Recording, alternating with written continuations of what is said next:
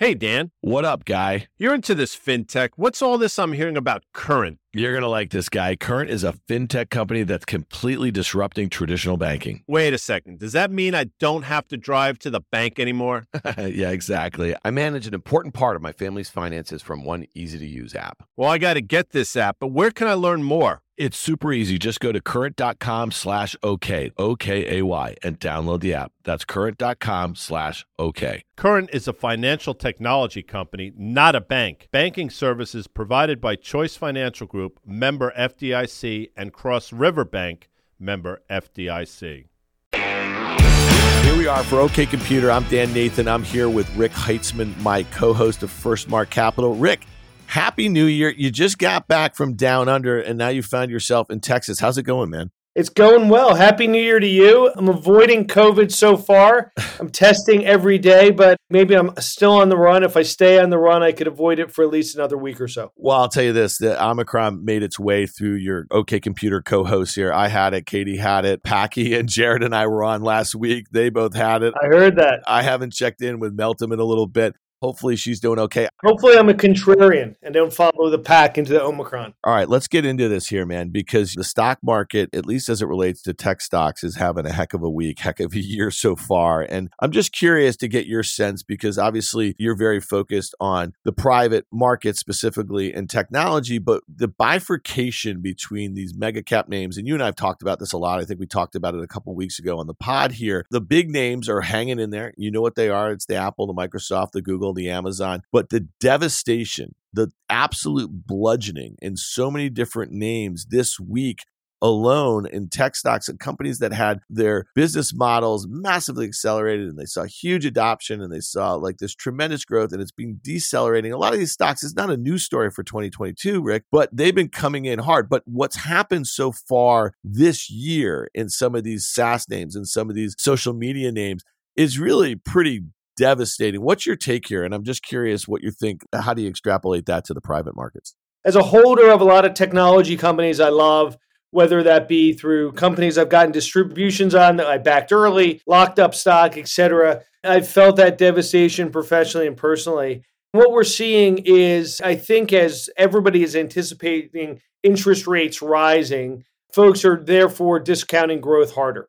So some of these companies, you were discounting back 2025 numbers a year ago. Some of these companies, you were thinking about in a world where you're not getting any value by sitting on the sidelines, at least could I have a flyer? And sadly, I think the baby's getting thrown out with the bathwater on a lot of these. And I think 2022, one of the headlines is going to be business model matters and business matters. And at least as I've talked to public market and private market investors over the last cycle, they've said SaaS is hot, crypto's hot, NFTs super hot. I just want to play a sector and go long a sector. And we've been against that in general, personally and as a group at First Mark, where the business matters, execution matters, things like market size and long-term business model matter. And I think last year, people were indiscriminately maybe buying things, or even 2 years ago. And I think now they're indiscriminately throwing the baby out with the bathwater. And 2022 will be hopefully people doing their work and figuring out what's working and what's not. But let's talk about that for a second here, because you don't see too many private down rounds, or you haven't over the last couple of years in some of these big growth areas. And we're going to hit a bunch of names in crypto space that are seeing tremendous. These are marketplaces. I mean, NFT, OpenSea probably looks a lot like a lot of consumer marketplaces that you've looked at over the last 20 years, that you've invested in, that have been rocket ships, that sort of thing. But it just happens to be obviously focused on the crypto markets. But let's think about this name, okay? Shopify. And I know this is a name that you've been involved with for years and years. This stock on Tuesday was down 10%, Rick, in one day. This is a company that has a $150 billion market cap, and it's down 30% in just the last couple of months. So what is it that public market investors are looking at this massively disruptive company? This is going to be a $1 trillion market cap company at some point. Can we both agree on that at some point in the future? Yes. So why the hell did it literally just use $50 billion in market cap or something in just a matter of months? No, it's amazing. It lost basically all of the other e-commerce. It lost 8 Warby Parkers in a month. If you think about that, I think that's a baby out with the bathwater. When you look at market size, and I don't think anyone thinks the e-commerce growth is slowing down anytime soon. If you look at execution and Toby and Harley have executed the hell out of everything along the way. And you look at their ability to be important in the medium term and long term, there's no reason why this shouldn't be a $1 trillion company. I think a lot of investors are getting scared and they're saying, all right, let's just take every single high multiple SaaS company and discount it 30%. Or let's take every single company that's trading over X percent or is up X percent and get out of that. And I think it's more people playing scared than people playing thoughtfully when you look at individual names. Yeah, and it probably goes back a little bit to that point you made about interest rates, and this is not too different of an environment that we saw in Q1 of 2021 when interest rates were heading meaningfully higher in a very short period of time. We saw a lot of high growth, high valuation stocks really get hard, but just some of the devastation we're seeing right now, you just mentioned SaaS. I mean, these are big companies. Adobe, Salesforce, these stocks were down 10% earlier in the week. They're down 5% right now, the day after. DocuSign's gotten cut in half. Yeah. The last time I've seen stocks that were so in favor get cut in half or down 60, 70, 80% in a lot of instances was really in the aftermath of the dot-com implosion in 2001, 02. And what's different now, though, Rick, is the relative outperformance of a handful of names. And you know what they are. It's Microsoft, Apple, Google, Amazon, a few others you want to throw in there, that they really are just keeping the whole ship afloat. So if you look at the major indices in the stock market, look at the NASDAQ in particular, and those four names make up 30-some% of the NASDAQ 100, it's only a few percent from its all-time high. And so there's a lot of devastation. I want to just broaden this out a little bit to all of the inventory that's come to market over the last couple of years, whether it be through SPAC, direct listing, regular way IPOs. Is that a story that you think is something that we're going to be hearing a whole heck of a lot about in 2022? Because there's a lot of small cap or mid cap names that just don't have the ability to capture a lot of investors' attention,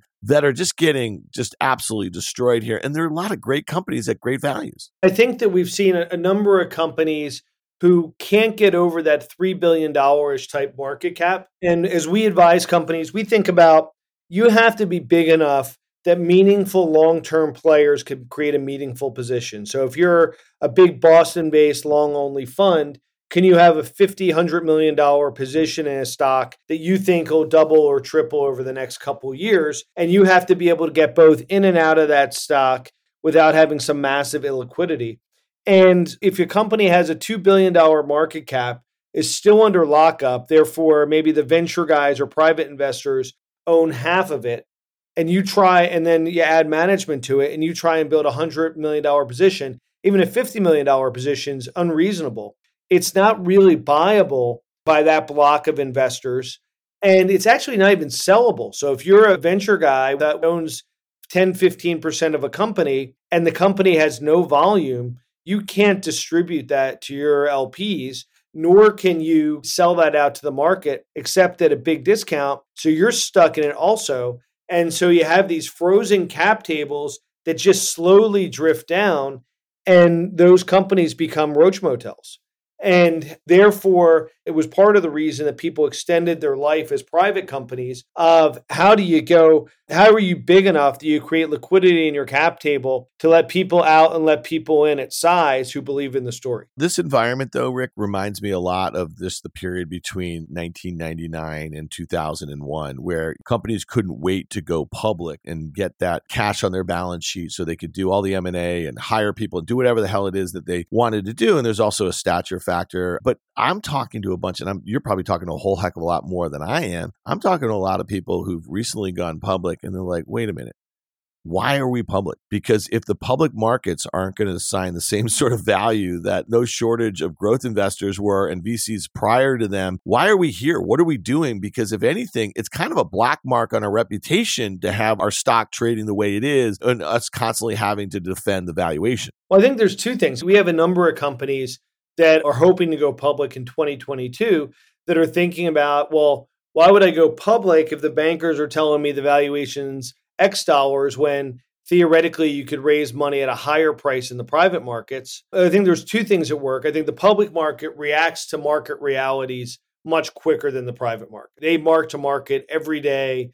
They take in inputs and have little cigarette boats that move very, very quickly. Whereas private markets, you're thinking about these long-term arcs, and you don't really see your portfolio mark to market. So you don't really see the pain until much further out. And going back to 20 years ago when you and I were both in the business, it took the private markets 6 to 12 months to react to what the public market saw in the first 2 or 3 weeks, that there was a massive correction happening. And I don't think this is going to be 2000, 2001 again. It might be a time where there's a shakeout and the quality of company, which people might not have cared about in 2021, is going to be really pushed to the forefront in 2022. And going back to, I was reading something the other day on that same theme of 20 years ago, what was happening, that if you would have bought every single IPO in 1999, I think 80% went out of business and another 10 or 15% lost money until they were eventually sold or you were able to trade out. But if you would have bought everything, you still would have made money because there was still the eBays in there. There was still a lot of high quality companies in there. And it just took that long for everything to shake out. That sounds like a VC strategy for the public markets there, bud. It really is. It really is. That there's going to be winners and losers. And at that time, those companies were more like VC companies because they were not fully formed. But I think if you went back and bought a basket of 2021 IPOs, you're probably going to make money, but you're probably going to lose money on a lot of them.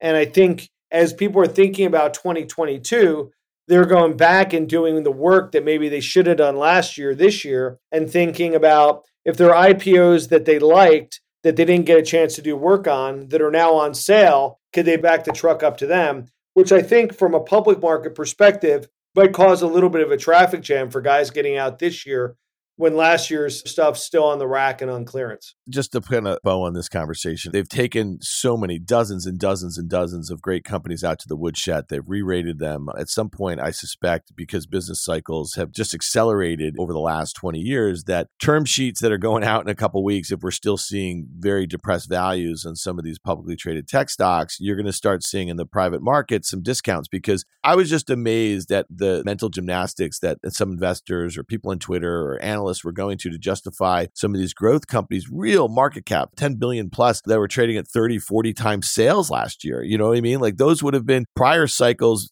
deemed to be expensive as PE multiples. And so we're seeing massive compression here in the public markets. I suspect it has to work its way a little bit in the private markets. And I just want to finish this off and get your thoughts on this. There was an article in the Information earlier in the week where Kirsten Green, a Forerunner, said there's more money than there are good deals out there. And I'm just curious, is there just too much money chasing too few deals? I would generally agree with them. And as I talk to people across asset classes, I think that's been the story of the last 3 to 5 years. I have a friend that buys parking lots in New York City, and he thought there were too much capital in that market. You talk to the guys who do art buying. They hate it. They think the market's broken because there's too much capital. I think there's been too much capital everywhere. And I think whether it's the public equities market taking a breath or whether it be interest rates eking up and people finally investing in fixed income, I think everybody's looking to catch their breath a little bit and figure out what works and what doesn't work. Yeah, so I just mentioned OpenSea, and so I suspect that this is a business model that you're very familiar with, marketplaces, and obviously what they sell is pretty important when you think of the addressable market. It's kind of undefinable right now, and I think it's pretty fascinating. They just raised $300 million at a $13.3 billion valuation. Their transaction values in 2020, you ready for this, Rick, were $22 million, okay? And in 2021, they did $14 billion in transaction value and $350 million in fees based on that. What's your take on that? Because I have to assume, and listen, there's plenty of other NFT marketplaces out there. Your friend over at Fanatics just bought Tops. I mean, that has to be some angle as far as NFTs. Oh, yeah. Is this going to be a story for 2022, digital marketplaces? I think it has been a story since eBay in 1999. I think it's been the best business model of the last 20 years. And what the internet allows you to do is provide discovery on one side or on both sides of the equation of both supply and demand, enabling individual workers and things like Upwork or sellers at StubHub or hosts at Airbnb and disrupt historically agents who have taken too many fees. So I love the marketplace model. We've been in all those companies. It's been great for us. I think that's going to continue to exist. And historically, the metric was oversimplifying it. 1 times GMV was your value. So if OpenSea was doing 14 billion, a merchandise value, 13.6, it probably didn't take a rocket scientist to figure that out. Are you surprised, though? That's a number that I remember. I was surprised by the gross merchandise value. I was also, frankly, a little bit surprised by their rake didn't seem that great at 300 million on 13 billion. I mean, obviously, it's a great revenue number, but also historically, you're trading at 10 to 15 times that. So that's not outside the realm of historic marketplace multiples. Seems very reasonable. I haven't done enough research to know, is that transaction fees, seller fees, buyer fees? Are they processing transactions? No, I think it's both. I think it's all of the above. And I actually also wonder if they're holding that as ETH on their balance sheet. So that'd be interesting to know. All right, let me ask you this, Rick, because I watch you on Twitter. You and I interact here and there. You don't seem to be beefing. You know, you're a Web 2 guy. You don't seem to be beefing on Twitter with the Web 3 guys. The Web 2 guys are beefing. Get Aaron Levy on, get Chesky on. Everybody's looking for a fight now. I know, but is it good fun? Or, I mean, listen, I actually find it pretty fascinating to see. These are brilliant people. They built brilliant companies. You throw Jack in there. You throw Chris Dixon in there. Yeah. There's been more of this, and you and I have talked about this over the last few weeks or so. I think it's funny because Packy McCormick, our friend, he had a how it started, how it's going thing with the Aaron Levy, Brian Chesky thing. And you and I were chatting about it earlier. Listen, he's crowdsourcing a lot of great ideas, and some of the most brilliant minds as they think about Web3 are giving him a lot of good ideas. And he seems like the sort of guy who's going to act on them. And you know him. You've been an investor in that company. Hey, he's a great hustler and a great thinker. I love Packy. I mean, the other thing is, if you look at Chesky, and a lot of great executives look to their customers in terms of where their roadmap is. Chesky was down on Web3, and then I think a day or two later, and I think we were alluding to Packy, the number one request from Airbnb customers is to pay in crypto.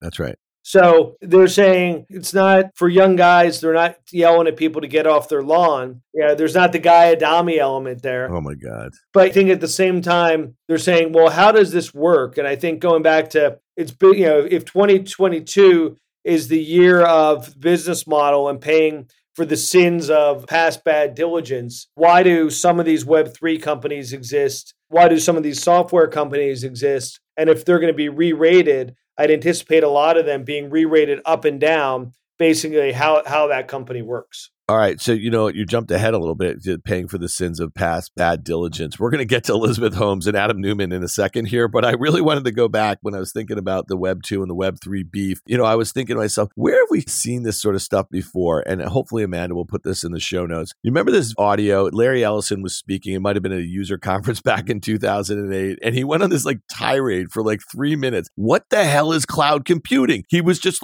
because remember back then it was Salesforce and it was VMware. It was all these. Well, but it was also Siebel. He was buying Siebel systems. He was buying PeopleSoft. He was buying legacy application on-premise software. I think Larry Ellison's brilliant. And part of the brilliance is, I think in the 3 or 4 months before the rant, he had seeded both Salesforce and NetSuite. Mark and Zach had both worked for him at Oracle. You probably have to look what people are doing, not what they're saying. Yeah. And I think at one point he had made more money as an angel investor in Salesforce and an angel investor in NetSuite over that time period than he did running Oracle, despite their success. So I think he was talking up Oracle, but made sure the back door was locked by making billions as an investor. I'd love to see, what Aaron Levy's investing in now, and is he doing all distributed file systems on Web3 to make sure he has his own Salesforce in his back pocket. No, that's actually great insight. And he ended up buying NetSuite also just in the last couple of years, finally, too. The other one, and I don't think history is going to be so kind to this take, was Steve Ballmer on the iPhone. There's no chance that the iPhone is going to get any significant market share. No chance. No one's ever going to pay $500 for a phone. And you know what? I got to tell you, I was really wrong about that. I don't know if you remember right out of the gate when Apple, they did price that phone at $500. There wasn't really any subsidy at the time because it was exclusive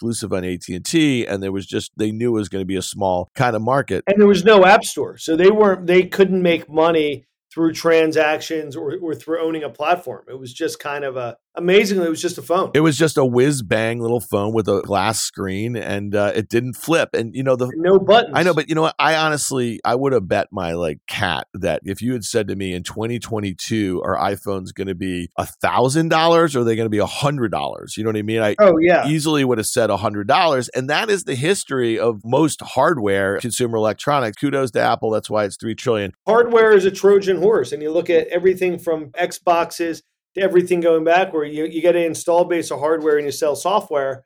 And I think that's where everyone thought Apple was going until they decided, can I make money on both? And they had that audacity. All right, let's pivot real quickly back to your sins of bad due diligence. So Elizabeth Holmes this week, a jury found her guilty on 4 counts, wire fraud and a bunch of other stuff like that. Not guilty. They didn't reach a conclusion on 7, and it seems like that could be retried, but she could get up to 20 years. What's your take on that? Did you ever look at Theranos?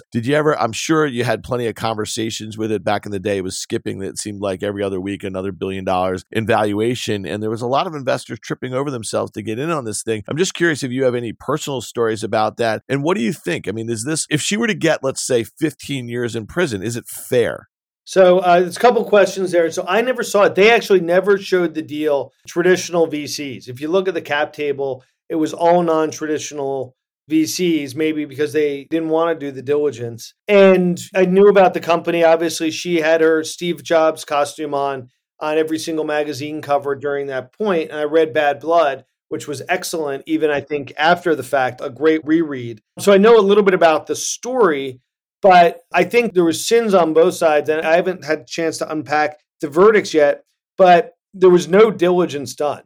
Therefore, you got to blame a little bit of the investors, but at least from what I remember from Bad Blood, the diligence that was done was lied about. They were running samples to labs. They had a whole Potemkin village set up of programmers and machines. So people didn't do their work, but the work they did, Theranos lied about. I think the investors who lost a lot of money, a lot of it should be on their back. As an investor who oftentimes relies on the integrity of young entrepreneurs to at least tell me the truth when you ask them a direct question, I think lying to someone's face intentionally and committing fraud has to be punished in some way. Yeah, it does. I mean, especially it's one thing if you're just like a consumer, like social app and you're lying about the numbers. This was a blood testing thing that a lot of health professionals were relying on to make other decisions about it. Well, listen, I think that was pretty fascinating. The last thing I'll just say, we got to get out of here. But Adam Newman was like, hold my beer here, because if the punishment is that nobody's ever going to found or fund them again, or they're not going to be able to do any deals, there was an article in the Wall Street Journal where co-founder Adam Newman is becoming an apartment mogul and is talking about his huge move in some residential buildings in southern cities. I think that's pretty interesting, and he's going to have another day. And billions and billions of dollars of investor capital went up in fire with WeWork, and he really didn't pay any price because I think he's worth like $1.5 billion or something like that. So yeah, he took $1 billion off and said, if people don't want to invest, I have plenty. Same thing with Travis, although I think Uber is an excellent company. Yeah, no, I agree with that. All right, listen, we covered a lot of ground here. It's great to have you back in the States. It's great to have you COVID free. I look forward to catching up more on OK Computer with you, Rick. Thanks for joining us today, man. It's going to be a great 22 for OK Computer. It's going to be the year of OK Computer. I'm with you, man. It is going to be. We're going to be a winner when this shakes out. I love it. All right, bud. I'll see you later this week. Thanks, man. Trust the process. And when we come back, Tom Lee of Fundstrat on crypto. Hey listeners, it's Dan here. I want to tell you about a company that I'm really excited about. It's called Current. It's a fintech company that's completely disrupting traditional banking. I'm a new Current customer. It's already helping me and my entire family manage our finances, all from one easy-to-use app. So try Current for yourself and get the app by going to current.com/OK. That's current.com/OK. Current is a financial technology company, not a bank. Banking services provided by Choice Financial Group, member FDIC, and Cross River Bank, member FDIC. All right, Tom Lee of FS Insight. Tom, you and I got to know each other quite well over the years through our hits on CNBC. I think of you as this tremendous macro strategist, lead strategist at Fundstrat. Now you have this retail-focused products with FS Insight. One of the first things I read every morning, it's your crypto newsletter. And on FS Insight, you have this whole dashboard of crypto data. You're arriving at certain assumptions about the crypto markets.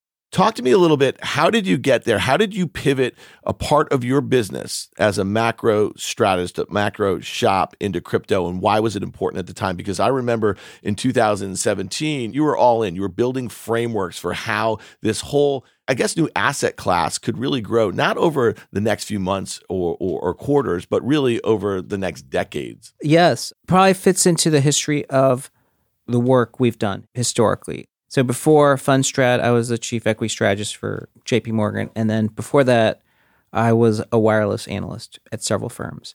And I think my takeaway, my 30 years of doing research, is identifying multi-decade themes and sources of disruption are really the way investors can get the right lens. If we think back, it would have been great in 2004 if everyone just said, look, it's all about social media. And all we did was just buy FANG. And then we would all just been gajillion rich. So in 2017, while at Fundstrat, we did dedicate many months to trying to understand what would be the opportunity if someone wanted to try to view crypto. And back then it was just Bitcoin and Ethereum, really. And there was Litecoin and others. But is there a structural reason that they could work? And were they doing something that was sufficiently unique that could actually be multi-year, multi-decade thing? And that's the conclusion we came to. Was it client-driven, or was it your view as a strategist? You were literally putting a tent pole here. You're saying this is going to be a macro asset for decades to come, or were you getting lots of questions from, let's say, macro investors, and that's why you dug in? There's a great book called Beyond the Brain. Talks about how people derive decisions, and most people tend to come to their conclusions based on rationalizing, thinking it through. But a lot of people in the financial business actually have their decisions come from their gut. I would say that's a lot of our work, that our intuition tells us that something could be quite unique. And I think the work, when we did crypto, we had 0 clients asking us about it.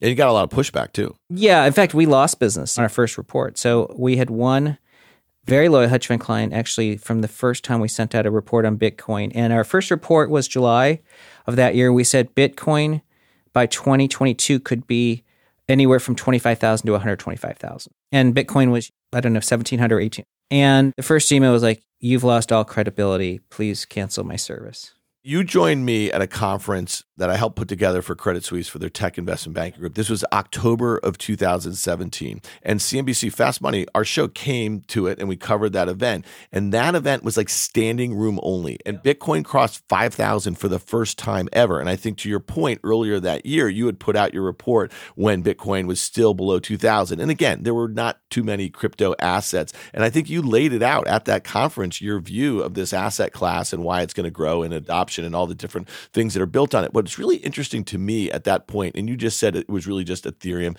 and Bitcoin. Ethereum was only a couple years old at that point. When you think about what the market cap was back then and what it is right now at nearly $500 billion, let me ask you this, because Bitcoin last year had a good year. It was up 60%. It was down 30% from its highs, but Ethereum was up 400%. And that's the one that I think when you just mentioned DeFi and NFTs and some of this other stuff that's being built on crypto rails that a lot of people are really excited about. Has Bitcoin lost a bit of its luster, and does it have a branding problem? Because it's called a cryptocurrency and people don't use it to transact. But on the flip side of it, with Ethereum, with ETH, they use it. This is really the gas, really the story here, and the things that are being, the protocols that are being built on it. So I'm just curious of your sense with these two, and then the idea of this just Bitcoin dominance, and do we see a flippening in 2022? Yeah, I might start with the latter. Let's say crypto market 10 years from now, I think Bitcoin dominance is not higher. I think it's going to be lower because crypto is going to grow and value capture is going to be far beyond just storing value. That's really Bitcoin's thing. And if it's DeFi, if it's identity, if it's art, if it's digitally scarce, those can happen on other layer one chains. And there's actually going to be a lot of businesses like Bitcoin mining, which is actually not a layer one. It's actually basically a business. Mm-hmm.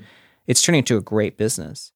So I think the aggregate market cap is going to grow, but Bitcoin dominance should therefore shrink. But will something supplant Bitcoin as a store of value, like as a property measure and security network?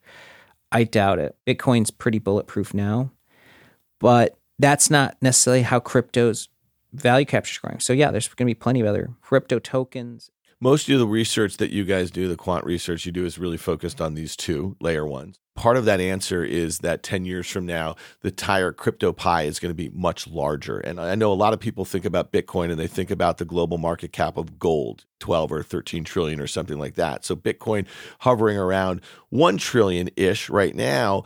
How big do you see the market 10 years from now? Listen, I know you get caught all the time. You have to give price targets and stuff like that. And that's kind of a bit goofy. But a lot of clients just need some sort of parameters. But let's talk about the entire addressable market 10 years from now. What do you see that? Because that's really where the alpha is going to be. Those next crypto assets, the next protocols, the next processes that are being disintermediated. The simplest way to think of it is let's look at household net worth and corporate net worth. Household net worth is 300 trillion globally. In the US, it's about 142 trillion. And I know where you're going. The crypto market cap right now globally is 2.5. Yeah. And as you know, corporate net worth is like 80 trillion. Because, companies might have treasury or they might have NFTs or other businesses. So you're talking roughly 400 trillion of corporate plus household net worth. And should crypto be a $2 trillion market and that's as big as it gets if it's disrupting finance? This is the same reason why, like, when people are like, oh, equity ownership is 24% of US household net worth, it's insane. And then you go, oh, well, 50% is bonds. What's more insane, bonds or 24% in equity? So what is it that these crypto naysayers, and you have fun with them, you have fun with your trolls on Twitter a little bit. What does Peter Schiff have totally wrong about Bitcoin? Because he's got a massive bug up his ass about Bitcoin. I have never talked to Peter, and I really treat most of his in good fun. I think most of his attacks and trolls I view as just in good fun. Well, he's trying to get a lot of attention, and you're not going to give it to him because you're just not going to get in a Twitter war with him about Bitcoin, because what you're doing is backed by a whole heck of a lot of data here. So what do guys like him get wrong about it, though? I think people don't have the self-awareness that their generation doesn't matter. So if you had to say to me empirically, like let's say we asked either aliens or computers to say what 20-year sliver in the population today, because the age range is age 0 to 100. But if you took just a 20-year sliver and you look at any year, any time in history from 1700 to now, what age group matters the most? It's people age 30 to 50. That 20-year age band is the only generation that drives economic growth. Most companies are founded by people age 30 to 50. So one, if someone's under age 30, they're a future 30-year-old, but their views aren't that important. And if someone's over age 50, hate to say it, even if you're rich, you don't really matter to the economy.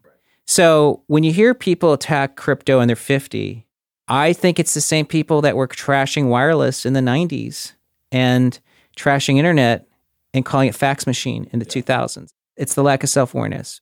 Whether it's Apple, Costco, United Healthcare, Blackstone, Bloomberg, the founders were in their 30s when they created the companies. What do you think are some of the biggest catalysts right now? You talk to a lot of investors who are primarily focused on the equity markets, and I know that you have a basket on FS Insight of Bitcoin equities, and there's a couple ETFs in there. Is the creation of ETFs a big part of the theme? Because right now, one of the things that I hear from a lot of people who are intellectually very interested in the idea of these alternative, decentralized, immutable risk assets is they just don't know how to get involved. They don't know how to do the wallets. And that's one of the reasons why Coinbase has a $50-some billion market cap in the public equity markets here. So what do you think about the potential of ETFs? Are our regulators going to allow them? Are they going to look more like true ETFs that are based on the underlying assets? And is that a 2022 thing? There's the asset class, and then there's the ways to get exposure. By necessity, in crypto, I think ETFs and asset managers are important. Having access to crypto via an asset manager or having access to an ETF matters because it's the same reason you can't buy a stock to get exposure to venture capital. If you want to get exposure to venture capital as an asset class, you have to be an LP. And in crypto, the things that become public companies aren't crypto plays necessarily. But I do think the exception this year is crypto equities are now pretty good equity plays because mining's become very corporate. That's Bitcoin related. The banks like Silvergate and some of the exchanges have great economics, so they're great equity plays. So I think that's what's changed is that you can get exposure through equities. Right. And so all of a sudden, it seems like in 2022, investors might have a whole host of different ways to express those views. I saw that Kraken, which is a very large exchange, just did a huge round. They've raised $140 million to date, a $10 billion valuation. FTX has raised over $1.5 billion just in the last year or so. That's a big, big value. That's like tens of billions of dollars. And then here's one I want to get to. So you have these big exchange where VC money is just piling into, and they're going to be big market caps, and they're going to come to the equity markets probably in the not so distant future. So you're going to have ways to express those views in the equity markets. But here's one that I think is really interesting. And just this week, OpenSea, the largest NFT exchange that was founded in 2017, just did a raise, I think about $300 million at a $13.3 billion valuation. Their revenue in 2020 went from like $22 million in revenue based on NFTs to, you ready for this? OpenSea's transaction value went from $22 million in 2020 to $14 billion last year, $350 million in revenue for them. Okay, this thing is a monster. So when you think about onboarding people to the crypto rails, NFTs is going to be the thing. Can we agree on that right now? Because DeFi is really something as it relates to enterprises and decentralizing these processes that most individuals, they might access DeFi protocols, but that's a ways out. Right now, millions of people are coming onto the crypto platforms based on NFTs. What's your take on that? And do you agree with that? Crypto's entirely an experiment because it's basically everything's decentralized in a way. And then there's centralized entities.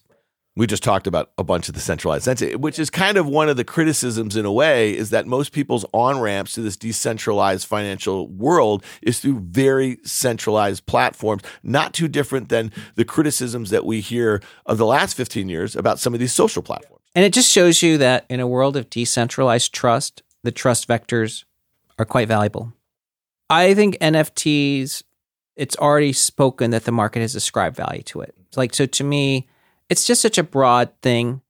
It's something that I don't completely understand because I think digital scarcity and digitally unique today isn't as practically important, but it might be really important in the future where the metaverse is a real economy. So then if the metaverse takes off, all the NFTs today are going to have exponential value because they have legacy being early, plus they're digitally unique.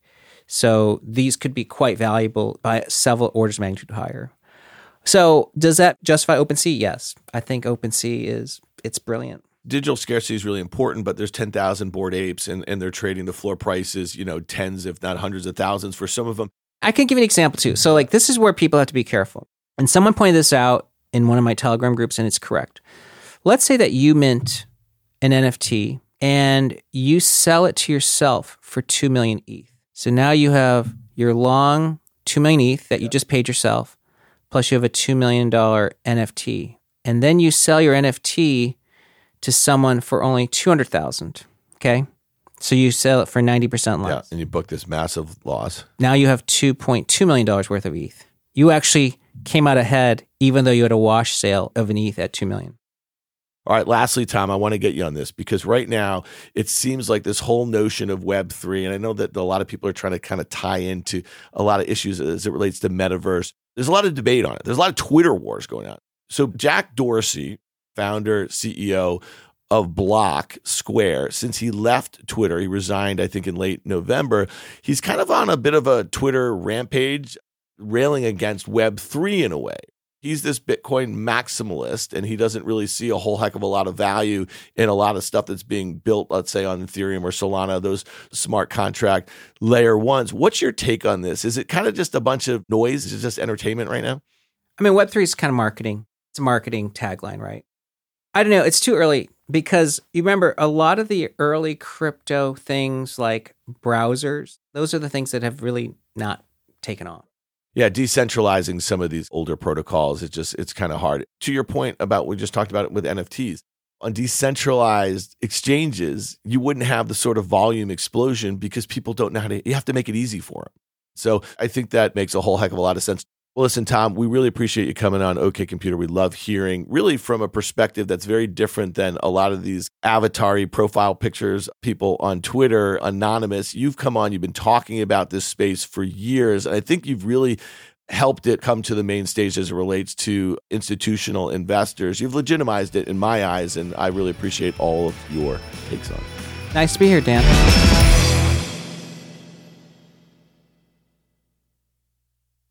If you like what you heard, make sure to hit follow and leave us a review. It helps other people find the show. We also want to hear from you. Email us at contact@riskreversal.com.